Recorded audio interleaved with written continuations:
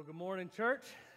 Hope you're having a great day so far. I know it's just beginning, but we are starting again. We're continuing on in our series called Jesus No Other. Again, if you didn't get a scripture journal and you need one right now, if you would raise your hand. We've got some people that will be glad to get you one of those. If you need some of those, we've got plenty of those to give out. Again, that is our gift to you, for you to be able to take notes in there. Again, it's going to have the scripture on one page, blank lines on the other, for you to take notes in that, because we're going to be in this book for a while, and we're going to be going all the way through this book, going all the way through the Gospel of John, looking and discovering Jesus, the Son of God, God who became flesh. And we looked at last week, as we started out the series, we actually began with the end. We began with the end of the book,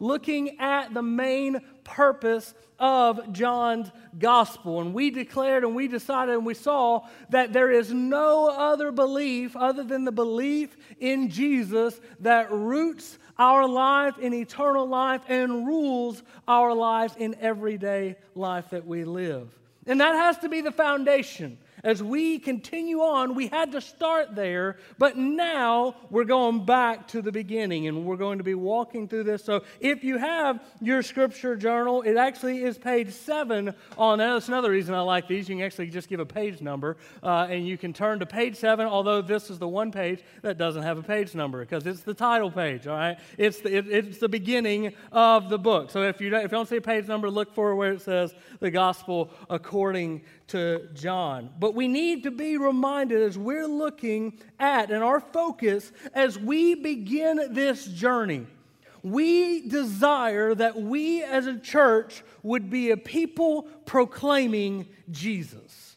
That we would be known, if nothing else, that our church would be known as a church that proclaims Jesus Christ. Wherever we're at, no matter who we're with, no matter what time it is, proclaiming Jesus to anyone, any day, any time. That is what we desire to be known for. We want to be a church that makes disciples by proclaiming Jesus in different areas, such as discipleship, community, worship, service, missions. But in order for us to do that, what we have to come to is we have to reintroduce ourselves, I believe, to a degree, to the person in which we're proclaiming. We have to fall back in love. We go back to Revelation. When we looked at the churches in Revelation, what was the command to one of the churches that many would say, be like that church, the church in Ephesus? Because they were doing good things. They were working, fighting the good fight. They were continuing in faith. But what had they done? They had left their first love.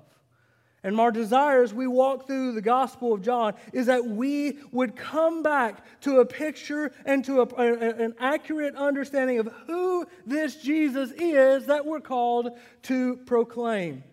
And so today we begin looking at the events John is talking about when he said in John chapter 20, verse 30 and 31, these things are written so that you may believe, and that by believing you may have life in His name. What is it that we are to believe? We're to believe in Jesus. And John says, let's go back now to the beginning. Look at John chapter 1. We're going to read the passage we're looking at this morning, then we'll dive in and see the truths that God has for us this morning. John chapter 1, beginning in verse 1, says this. In the beginning was the Word, and the Word was with God, and the Word was God.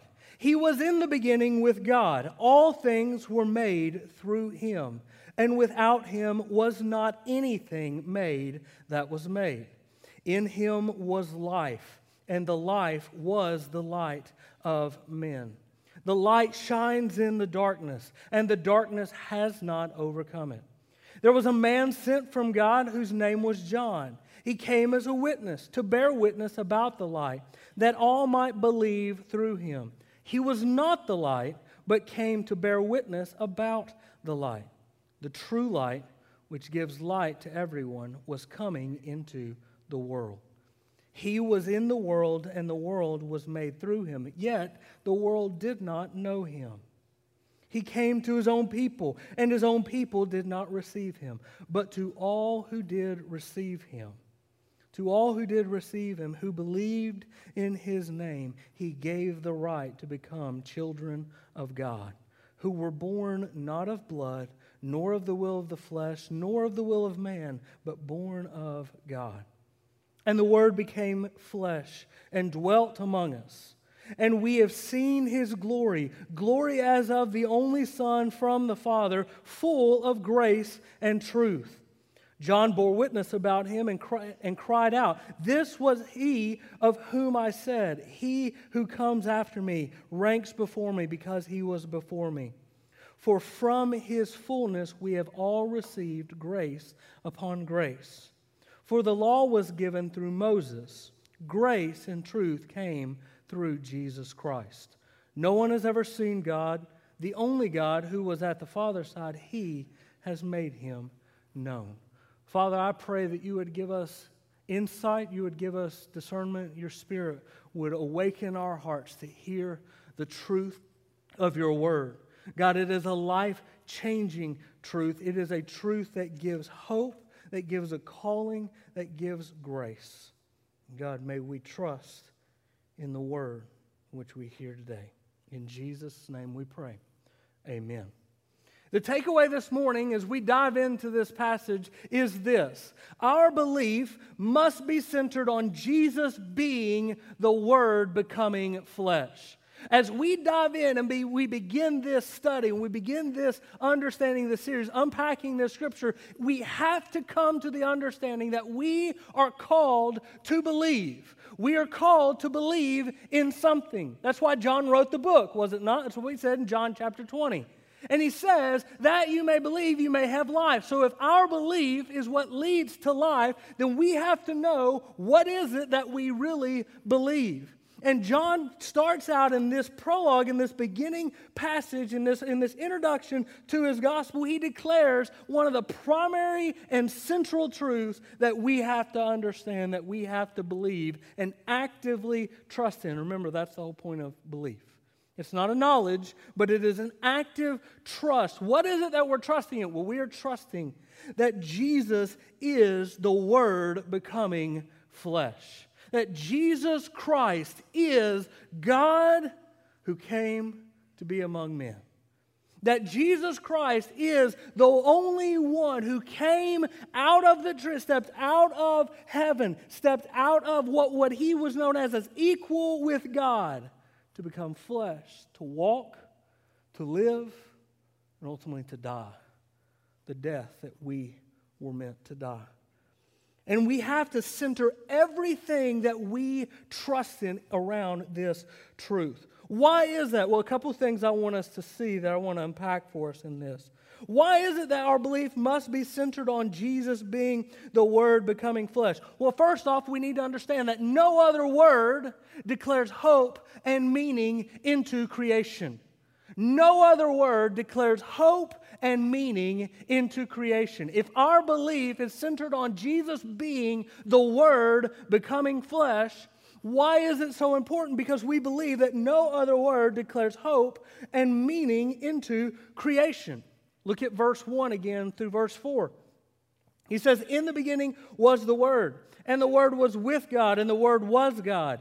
He was in the beginning with God. All things were made through him, and without him was not anything made that was made." I love that phrasing. I think John kind of phrased that a little bit, just to make us go, wait, what? Have you ever done that? He gets a little confused there. We'll unpack it a little bit there. He says, "In him was life, and the life was the light of men." No other word declares hope and meaning into creation. Everyone loves a good story, right? Everyone loves, especially a good love story, right? Everyone loves a good story. And one of the things that makes a story so good is the beginning of it, right? It kind of sets the stage. Like if you were to go and ask your grandparents, "Hey, Grandma, Grandpa, can you tell us the story of how you met? Can you tell us the story of how you fell in love?" They're not going to start in, "Well, we had been married for about 13 years, and that's when we fell in love," right? If that's the beginning of their love story, yikes. But so everything's got to have a good beginning. Mom and Dad, tell us about your first date. Well, let me tell you, he just doesn't take me on dates anymore right now, right? Okay, I'm going to back up. Mom, sorry, I didn't mean to start. Right? Everything has to have a good beginning, a solid understanding. And with John's end purpose in mind, he knows that he has to make sure that he lays a solid foundation for us. He has to lay this foundation that helps us understand so that we can believe and have life in his name. And I love where John starts. Because John doesn't go back to the beginning of Jesus' ministry. John doesn't go back to the beginning of Jesus' life on this earth. He doesn't go back to the beginning of Jesus' ministry like Mark. He doesn't go back to the beginning of Jesus' life with like Matthew and Luke. He goes all the way back to the beginning. He says, look at the first 3 words of the book. In the beginning. In the beginning. He says that if we want to understand this story, if we want to know what this looks like, we've got to go all the way back before even this person that we call Jesus, who is the Christ, before we look into how he lived on this earth, we've got to go back and understand why he came to this earth and how he came to this earth. And to do that, he says, in the beginning was the Word. Now you have to catch what John is doing here. I guarantee you, especially for the Jewish believers or the Jewish audience that he was speaking to, as soon as he said, in the beginning, their minds began to go back to another familiar passage that was in Scripture. Their mind goes back to Genesis 1:1, where it says, in the beginning, God. Understand what's happening here, because John declaring in the beginning was the Word, he echoes the very foundation which was the foundation of Judaism at that time that said, in the beginning God created. He says, in the beginning was the Word, and the Word was with God, and the Word was God. He was in the beginning with God, and all things were made through him. And without him was not anything made that was made. Look at Genesis chapter 1. Catch what he says on this, because this is key for us to understand. What Genesis chapter 1 says, it says, in the beginning God created the heavens and the earth. The Hebrew words there are Bereshit bara Elohim. Everyone say that with me. Bereshith. We'll hear it one more time here. Bereshith bara Elohim. Look at y'all just spoke Hebrew. Way to go. Good job. Look at that. Those are the first 3 words of the Hebrew Bible. And in those 3 words, which we translate 5 words, in the beginning, God created, sets the stage for everything that they would believe from that point forward. And that is exactly what John is doing. He is setting the stage that from this point forward, know who this Word really is. He is the Word who was with God and who was God. John wants to go back and get even more core. You go to Genesis and you see that there's a story being told there. It says, in the beginning God created. And he goes into what was happening there. But John says, no, we need to go even more core and more foundational, more basic even than Genesis, and says that creation started with the Word. In the beginning was not just creation, but in the beginning was God. Why is it so important for us to center our beliefs around the truth that Jesus is God becoming flesh, that Jesus is the Word who became flesh? Because that is where we find hope and meaning in this creation. It's the same as Genesis speaks and it declares how God created these things. John is saying the same thing, that this God that we know created all things, he wasn't just the God over heaven and earth. He was the God and who was the Word who spoke these things into being. You ever heard the saying, words have power? Any of us ever speak something into existence? That's what Genesis says. It says, in the beginning, God created the heavens and the earth. The earth was without form and void, and darkness was over the face of the deep, and the Spirit of God was hovering over the faces of the water. And God said, right there, and God said, let there be light. And there was light. Creation started with a word, and the new creation, which is found only in Jesus, begins with the Word becoming flesh. No other word declares hope and meaning into creation. Look at verse 3 of John. He says, all things were made through Him, and without Him was not anything made that was made. What he's saying is ultimately, without Jesus, there wouldn't be any of this creation. Without Jesus, there wouldn't be any of this. There wouldn't be this book. Because you know why? Because there wouldn't be this person. Because there wouldn't be this earth. There wouldn't be this creation. He says creation was brought forth by speaking. That Hebrew word, bara, that's the Hebrew word that we translate create. Understand this, know this, that word is only attributed to God Himself. When it talks about us creating things, it uses the word asa, which means to make and to form. We never create. We can make, we can invent, we can discover, but we never create out of nothing.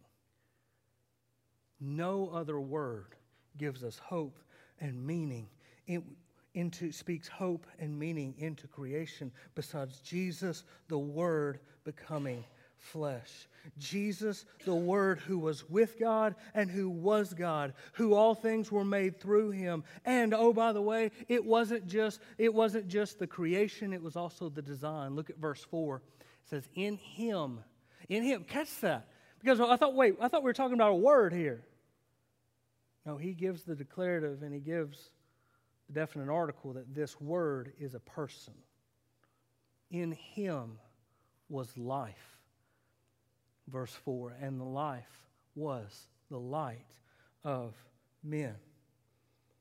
See, there not only is a creation that is being spoken here, there is not only just a declaration of creation, there is a meaning and a purpose that gives us hope when He says that He created all things and that in Him was life, and that life was the light of men. That light was the hope in which we seek now. That light was the security and everything needed for this life. He gives purpose and meaning. In fact, you can go back and look at Genesis 1 and we see the same comparison here. Look at Genesis 1, chapter 1, verse 26. It says, then God said, let us make man in our image, after our likeness, and let them have dominion over the fish of the sea, and over the birds of the heavens, and over the livestock, and over all the earth, and over every creeping thing that creeps on the earth. So God created man in His own image. In the image of God, He created him, male and female. He created them. John echoes Genesis accounts in that the only word that tells of creation and with such hope and meaning is the Word of God as He spoke and He declared a creation that was above other creations, a creation that would bear His image, that would see and shine the same light and life that is found in Him and in Him alone. He says, let us make man in our image, after our likeness.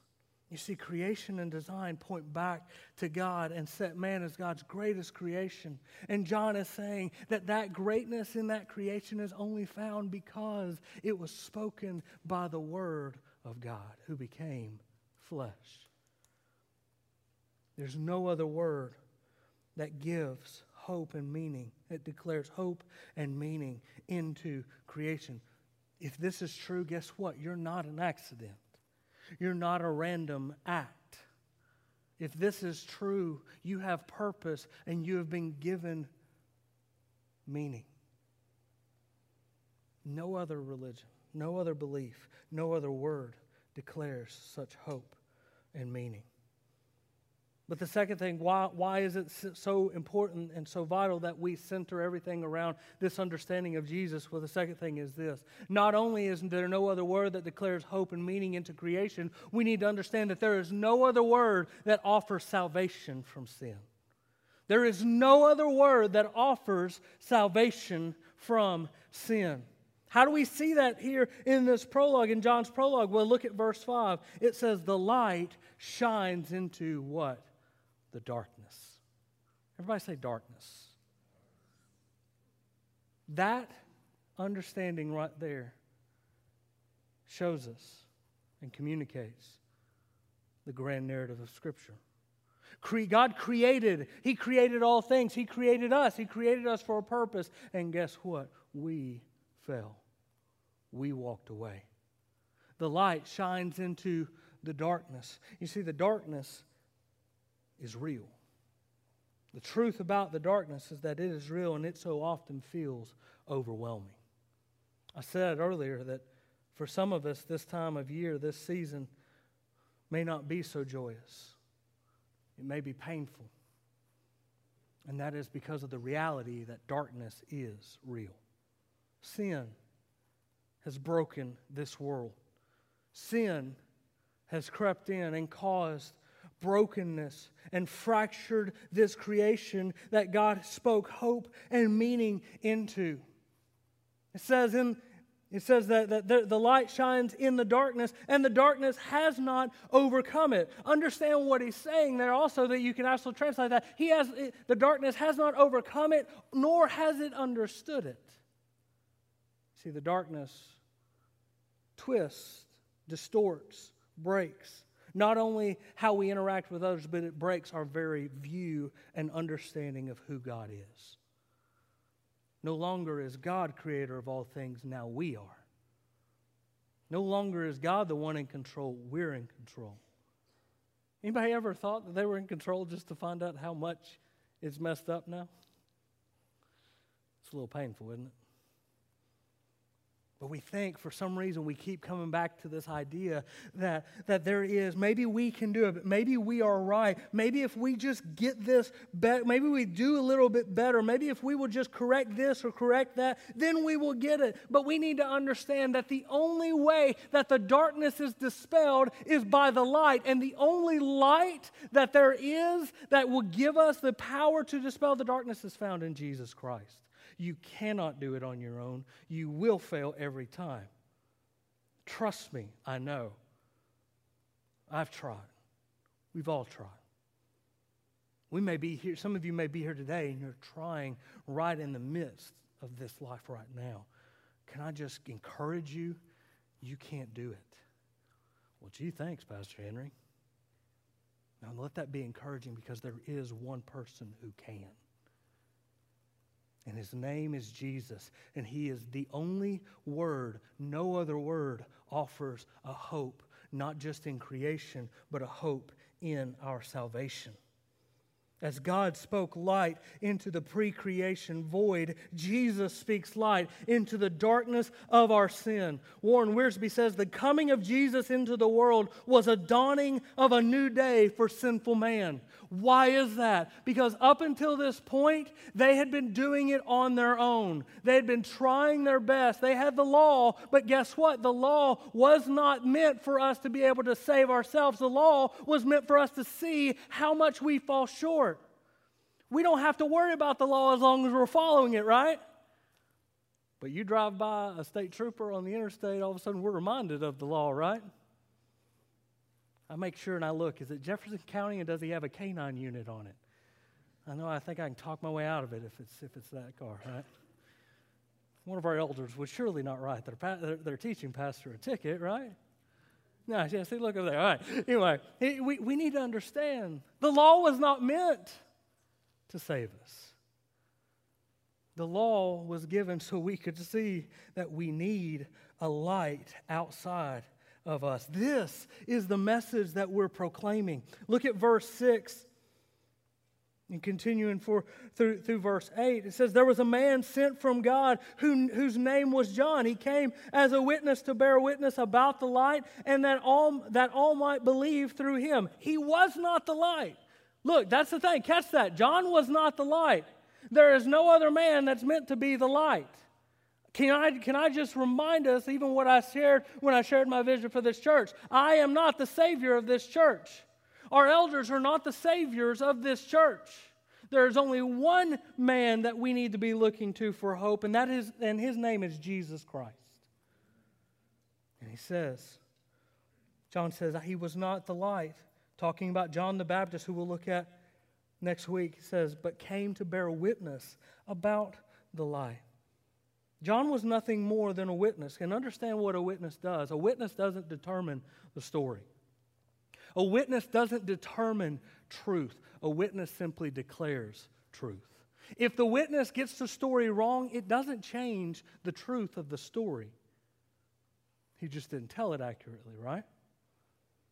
And so when John says, look, he wasn't coming to speak a new truth. He wasn't coming to declare anything different other than the fact that they needed someone. The fact that they needed someone to bear witness about the light proves the darkness they were in, because they couldn't even see it for themselves. And so often, sometimes we need someone to bear witness into our lives, don't we? That says, hey, there's a light for the darkness. But John was not the light. He was the witness of the light. The true light, look at verse 9. The true light. And I would encourage you, as you've got your scripture journal there, I would encourage you to circle that word light. It's going to be a recurring theme. It's going to be a common theme, that we're another one of those recurring themes that we see throughout this gospel. It says, the true light, which gives light to everyone, was coming into the world. He was in the world, and the world was made through him, yet the world did not know him. It did not understand him. Going back to verse 5, that though darkness has not overcome it, or has not understood it. He came to his own, and his own people did not receive him. But, I love that word. I love it when we see it in Scripture, because that means there's a change getting ready. Something's getting ready to change. It says, but to all who did receive him, to all who did receive, who believed in his name, he gave the right to become children of God. The only action one can take to receive life is belief in the Word becoming flesh. Why? Because there's no other word that offers salvation from sin. Dwelling among us, the Word becoming flesh, dwelling among us and dying for us. And how does that come about? Verse 13, who were born not of blood, nor of the will of the flesh, or of the will of man. You know what he's saying? He's saying that salvation this is a declaration. This salvation offered by the Word becoming flesh is nothing but a declaration and a salvation that comes only by the grace and the mercy of God through faith, trusting in Him, believing in His name. It doesn't matter what your heritage is. It doesn't matter what your background is. It doesn't matter how good you've been or how bad you've been. It doesn't matter any of those facts. The only thing that matters is that Jesus Christ came on this earth to die and take our place, and that when we believe and when we trust in Him, He grants us life. By faith alone, through grace alone. By grace alone, through faith alone, in Christ alone. It's not of our own doing. If it was left up to us, guess what? We'd still be at the scales. We'd still be looking at the balance going, okay, how much good have I done? How much bad have I done, right? Ever done that in your mind? Ever tried to balance the scales and say, well, I've been pretty good this week, right? And really, if we were to be honest, we don't try to do that so that we can get to heaven. We really want to make sure we just got enough good to justify the bad that we really want to do, right? We really just sit there and go, okay, you know what, I really have this desire on this, but I'm really struggling with it, so maybe I need to do an extra. No, the reality is we cannot do it on our own. I heard one pastor say one time, we don't like being told what to do. But the reality is we hate even more being told that there's nothing we can do. Because then it's not in our hands. But belief in the Word becoming flesh is the only offer of salvation, trusting that it's not of us, it's totally of Him. Ephesians 2, verse 8 and 9 says, "For by grace you have been saved through faith, and this not of your own doing, it is the gift of God, not a result of works, so that no one may boast."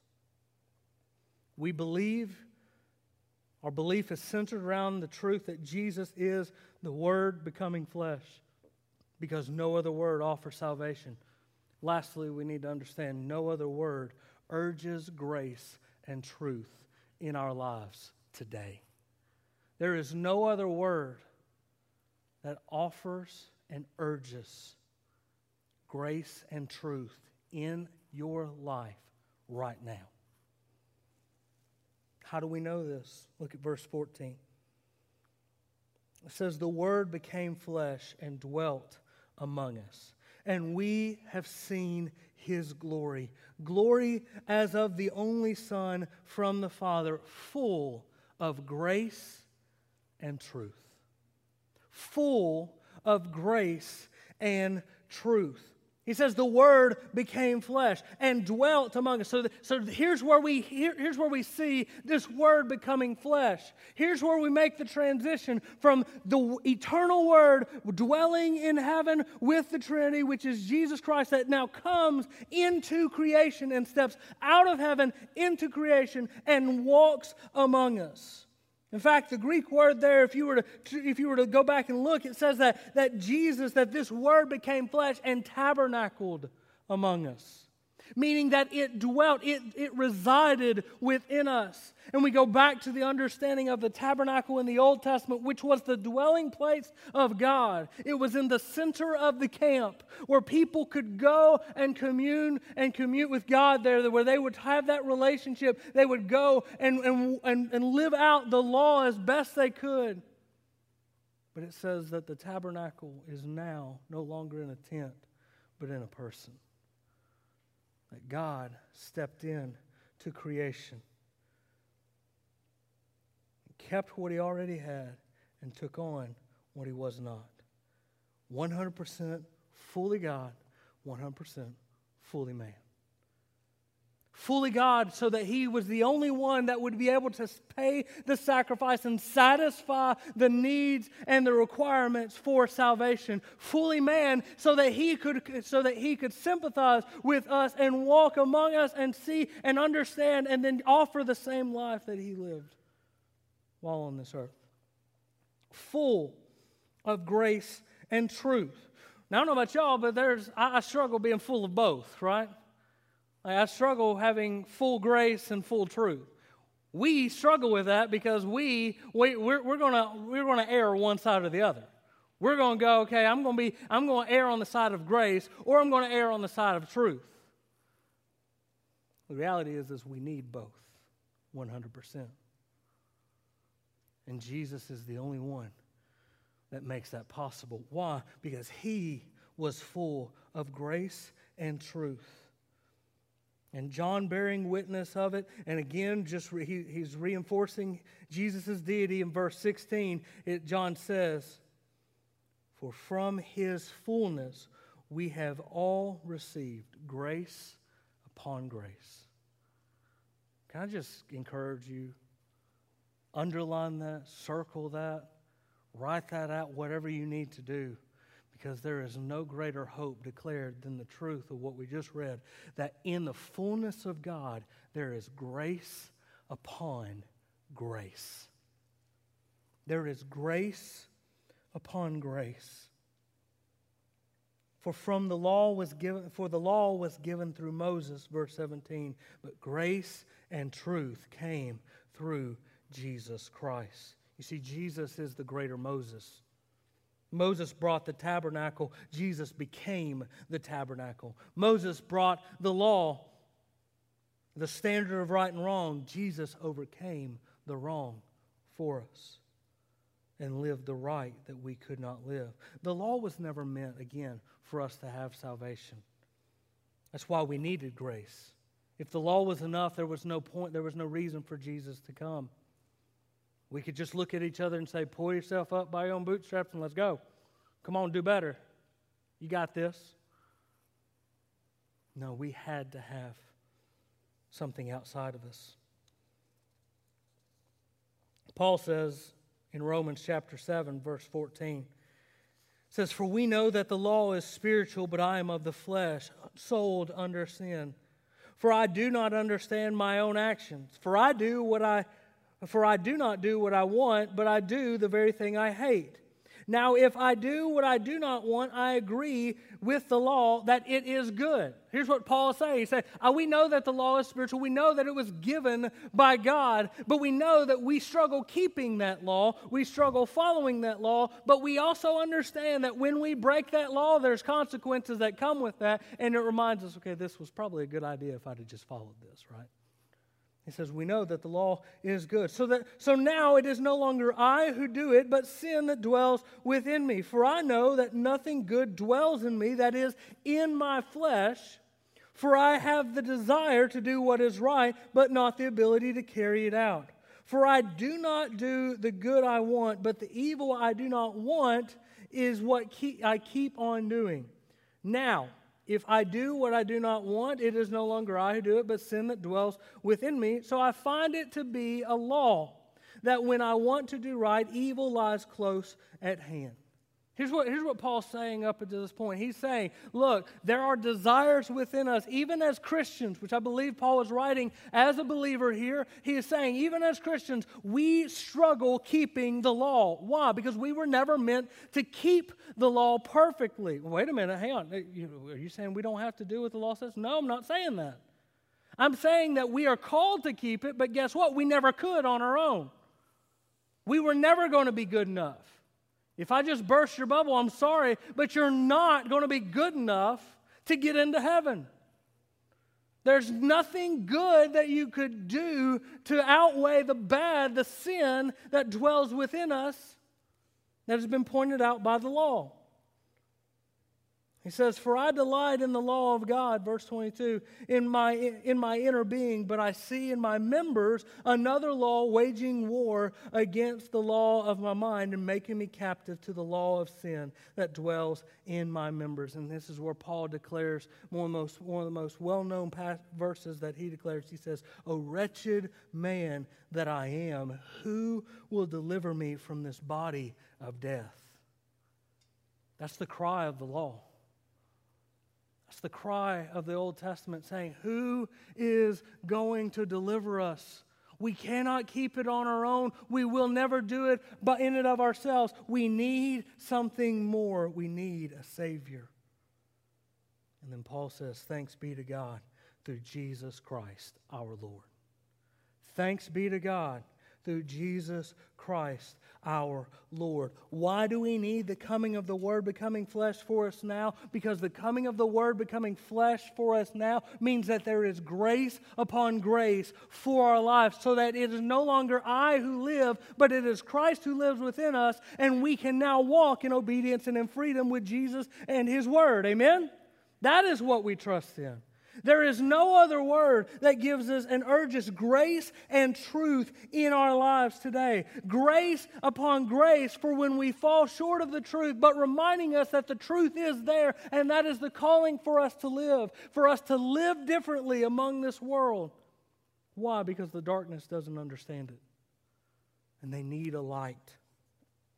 Jesus stepped in to bring the light, and now He grants it to us to go and to shine the light today. He says, here is God revealed. Now you go and do likewise. Randy Alcorn says, grace gave what truth demanded, the ultimate sacrifice for our sins. And that is exactly what Jesus came to do. It says, the law came through Moses, but grace and truth came through Jesus Christ. The law revealed us. Jesus reveals God and invites us back to Him. Only through the Word of God, Jesus Christ, our Lord. What does this mean for us? It means that the Christian life, those of us that claim to follow Jesus, it begins with no other word but Jesus. Our lives, our days, our actions should begin with no other word but Jesus. it should begin with no other heartbeat other than the fact, does this proclaim Jesus? Does this proclaim life? Does this shine light? We center everything around the hope and the trust and the truth of Jesus found here in the beginning. We saw creation, we saw the fall, and we see the redemption of man right now. This is the message we proclaim. We were in the darkness, Jesus shined the light, so now we go and shine the light to others. There's two responses that we can have. We either reject the grace and truth and we keep trying to do it on our own. As you've heard the message of grace and truth through Jesus, you either reject that and you keep trying to do it on your own. Can I just tell you, you will not do it on your own. But if we will receive it, he says, for those who believed in his name, who received the light, they were called the sons of God. Augustine says this, Augustine of Hippo says this, the Son of God became the Son of Man so that the sons of men could become sons of God. And that is the invitation we offer to you this morning. Would you come and trust in the grace of God? Would you receive grace and truth? Would you open your eyes to the light that is the light of the world? That is the life found only in Jesus. For those of us who are Christians, those of us who are followers, who have believed in his name, we need to be reminded that we have grace upon grace. We need to remember that there is grace greater than anything we could face. There's an amazing grace. Amazing, marvelous, unending grace. It says, look, you don't have to do it on your own. I've already done it. Come and follow me. It doesn't mean that we don't try. It doesn't mean that we don't put forth effort. No, Jesus has set us free so that we can be free indeed, so that we can live this life for him. But this morning, my call is simply that we would remember and remind ourselves that there is grace needed and that there is grace offered through Jesus Christ. Would you receive his grace today? I'm not just talking about those that don't have a relationship with Jesus. If you don't have a relationship with Jesus, you will not do it on your own. And the only way, the only word that offers salvation, the only message that gives hope for today is found in Jesus Christ. Repent of your sins and trust in him now. But for all of us, don't think we're outside of the need for grace. We may just need to simply remind ourselves right now, right where you're at. We're going to pray, and again, we're going to conclude our time singing this chorus that we know all too well. But I pray that the message and the truth of God's grace in our lives reminds us, and it's refreshed within us. If you need counsel, if you need to talk, if you're not sure, do I have this relationship? Have I experienced this grace? Do I have this salvation found only in Jesus? Come talk to me. If you're struggling walking in grace and truth right now, even as a believer, come talk to me. Let me pray for you. Let one of our elders pray over you. I'll be glad to walk with you in this because we all need grace. Father God, we pray that your grace would abound.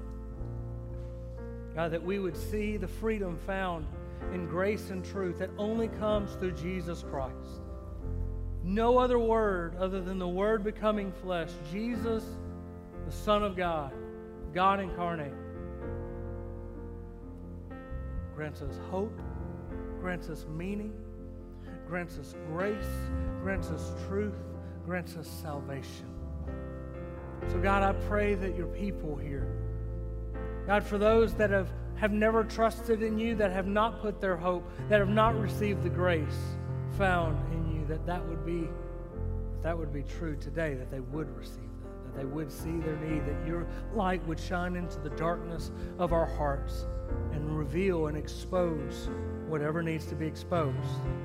For those of us that have trusted in you, but God, there's sin, there's fear, there's struggles, there's battles, waging war within us. And can we just come and acknowledge our need once again for your grace? And according to your word, it is offered abundant, far beyond we could imagine. Grace upon grace. Pour out your grace this morning. We love you. We bless you in Jesus' name.